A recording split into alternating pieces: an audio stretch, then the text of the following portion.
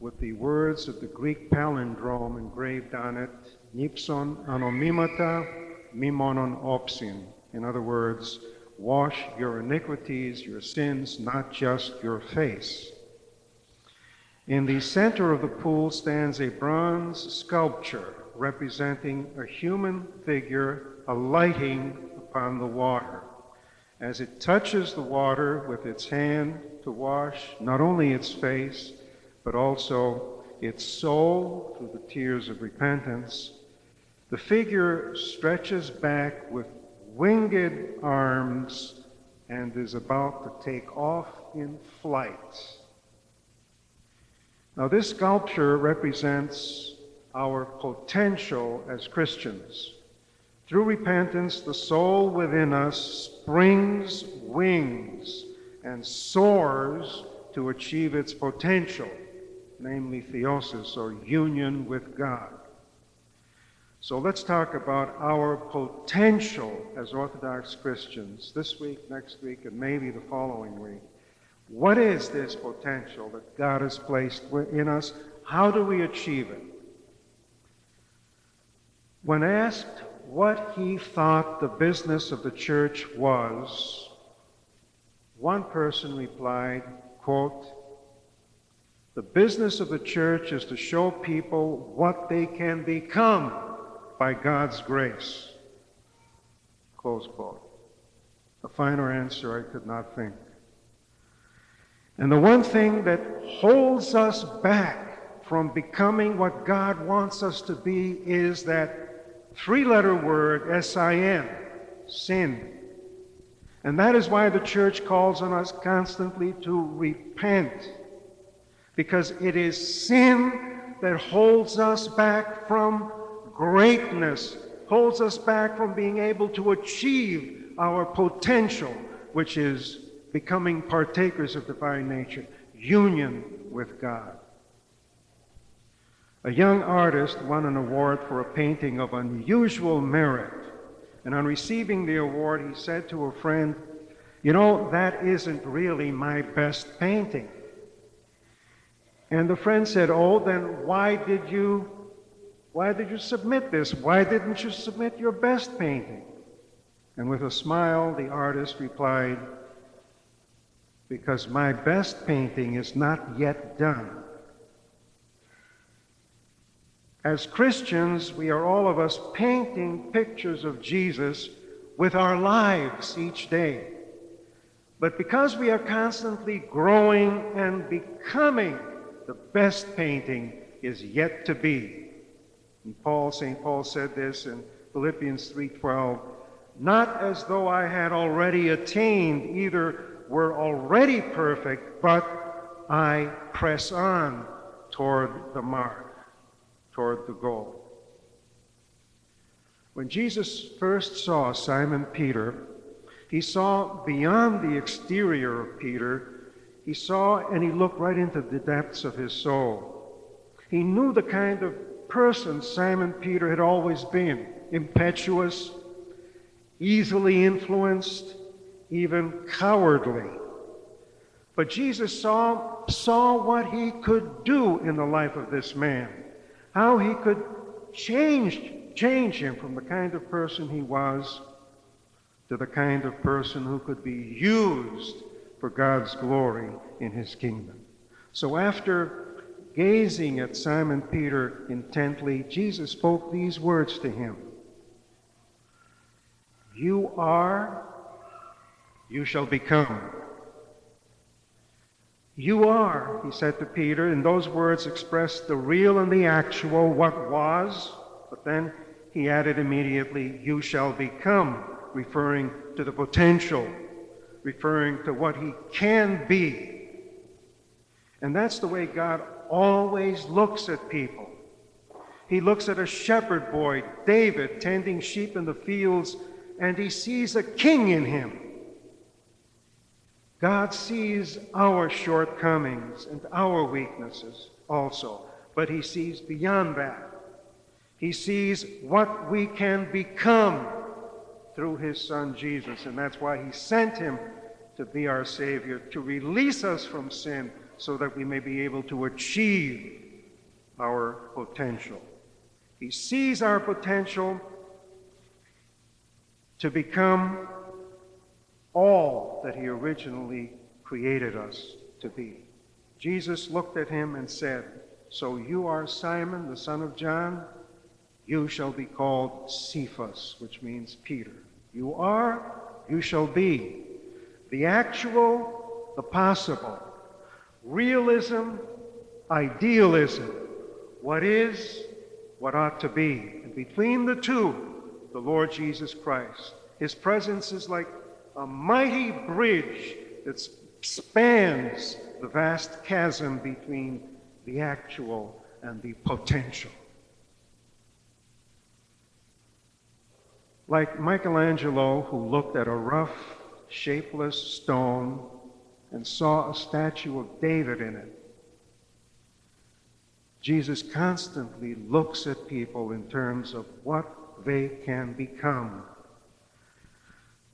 The way we may be, all of us, defeated, degraded, soiled, enslaved by our passions, yet through Christ we can be saved, cleansed of all unrighteousness, and clothed in the beauty of holiness and service.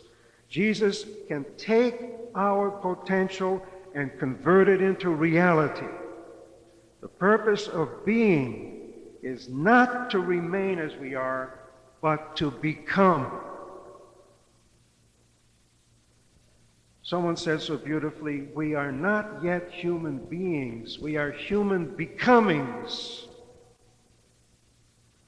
And Robert Louis Stevenson said once, to become what we are capable of becoming is the only end of life.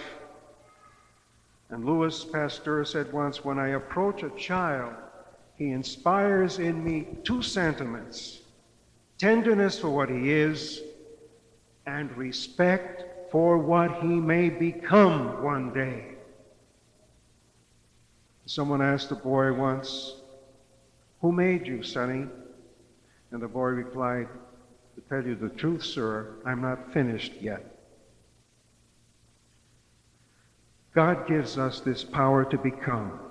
To all who received him, he gave power to become children of God, John 1:12. The Apostle Peter once came upon a lame man who was begging for money.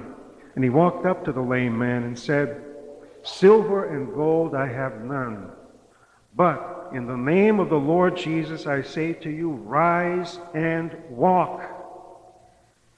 That's the kind of power Christ gives us. Power to get up and walk out of a crippled past into a life of power, meaning, peace, and joy. Power to become better than we are. Power to become new creatures in Christ Jesus.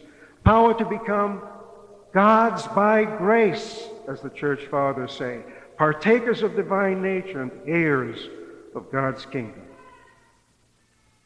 Psychiatry can tell us what is wrong with us, but only Christ can give us the power to rise out of sin and sickness to become what we are capable of being, children of God. Before Darwin, people believed that creation had ceased. God had created the world long, long ago and had stopped. After Darwin, people came to realize that God had not and has not finished with the creation of the world. He is still creating. And this is part of what theistic evolution is, evolution with God. Our very own creation is still going on. Man is evolving, for example, intellectually. Everything from the Ford automobile to the Einstein equation was created only in the past 100 years. And Teilhard de Chardin, one of the greatest contemporary anthropologists, believed that the destiny of man, the real destiny of man, is to rise towards spiritual perfection until at last he is united with God. God has given us the power to become better than we are. He has given us the ability and the grace to evolve, not only intellectually, but also spiritually. We do not have to be captured by our past, by our smallness, by our sins. With God's power, we can rise to new heights of intellectual and spiritual perfection. The ladder of divine ascent is still there for us to ascend, to climb each day, that we may achieve theosis and be united with God. A modern psychologist writes these words, quote, "It is part of the tragedy of the human situation that the development of the self is never completed. Even under the best conditions, only part of man's potential is ever released. Man always dies before he is fully born." And he concludes by saying man's main task in life is to give birth to himself, to become what he potentially is. Close quote. How many of us go through life wishing for the ideal parent, the ideal child, the ideal spouse? And we keep forgetting that none of us is a finished product, complete like a piece of beautiful china. Each of us is in the process of becoming. How many divorces occur because there is the foolish idea in some people's minds that some perfect mate exists somewhere, and that we must shed the present mate to find the perfect mate. We forget that the perennial problem in marriage is not to find the ideal partner, but to become and keep becoming, with a lot of hard work and discipline and self-control and love and sacrifice, to become that ideal partner. It is this power to become better than we are, a new creation, sons and daughters of God, God's by grace, that Christ offers to those who receive him and believe in him. Power to overcome the world, power to crucify every besetting sin, power to shout over every triumph and temptation in life, "I can do all things through Christ who strengthens me." Power to become what we are by baptism, children of God. Salvation, according to Orthodox theology, is not a state of being, but a state of becoming, a constant movement toward union with God, which can never be fully achieved in this life. It is a process that begins here and will be consummated or perfected in heaven. Never would any of the saints of the church say, as we hear some people saying today, "I am saved. I have made it. I have arrived." These saints knew that they were always on the way. So they kept praying the Jesus prayer to the very end. "Lord Jesus, Son of God, have mercy upon me, the sinner." The Christian life is constant growth, constant becoming, a constant journey from the image of God in which we were created to the likeness of God. And the great saints of the church were humble men and women who radiated God's grace and love. They were not converted once. They were not born again just once, nor did they repent just once. Their life was a daily conversion and a constant repentance. They were saved once at the cross of Golgotha, but they were also being saved daily in the yielding of their will to God. Daily they sinned. Daily they repented. Daily they fell. Daily they rose. Now, fundamentalist Christians are constantly proclaiming to us on the radio and on television that all we have to do to be saved is to make a decision for Christ and be born again by believing in Jesus, and that's it. They tell us that one becomes a full and complete Christian as soon as this happens. So the whole process of growth is omitted. It disappears. It's not there. One goes on immediately from the cradle of being born again to mature spiritual manhood, womanhood. Orthodoxy believes that to confess faith in Christ is the beginning, not the end. It is a journey and not a bed on which to lie while we wait for the Lord's return.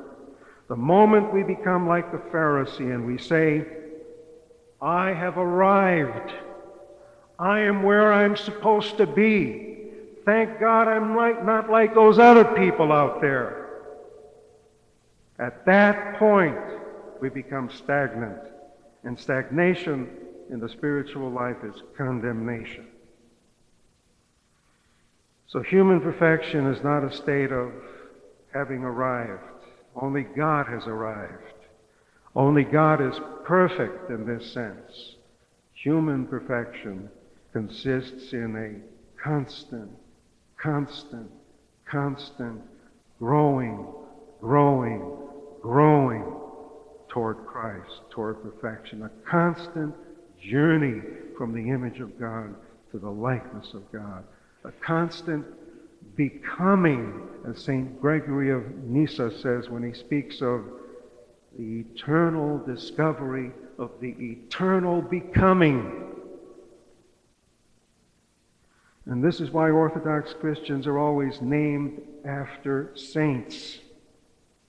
Because once we are baptized, achieving sainthood becomes the potential, the goal, realizable and achievable in Christ. I'd like for all of us to conclude by reading together the words of Father Thomas Hopko on the back page of the bulletin, because they summarized everything we said this morning.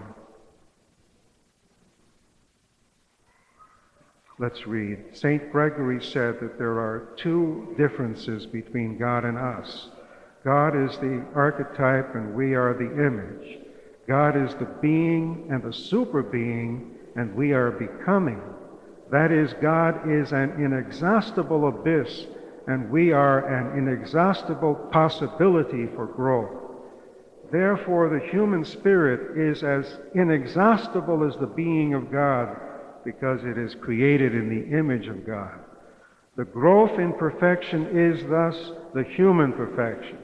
It is not as if keep on trying and someday you will be perfect.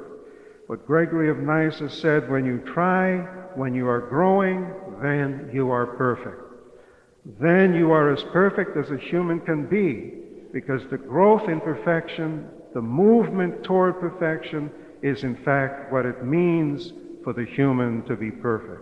Whatever stage you reach, there is literally an infinity of possibility for growth still before you. And according to the Fathers, this goes on for all eternity, even in the kingdom of God. That is the character of what it means to be created in the image and likeness of God. Let us pray.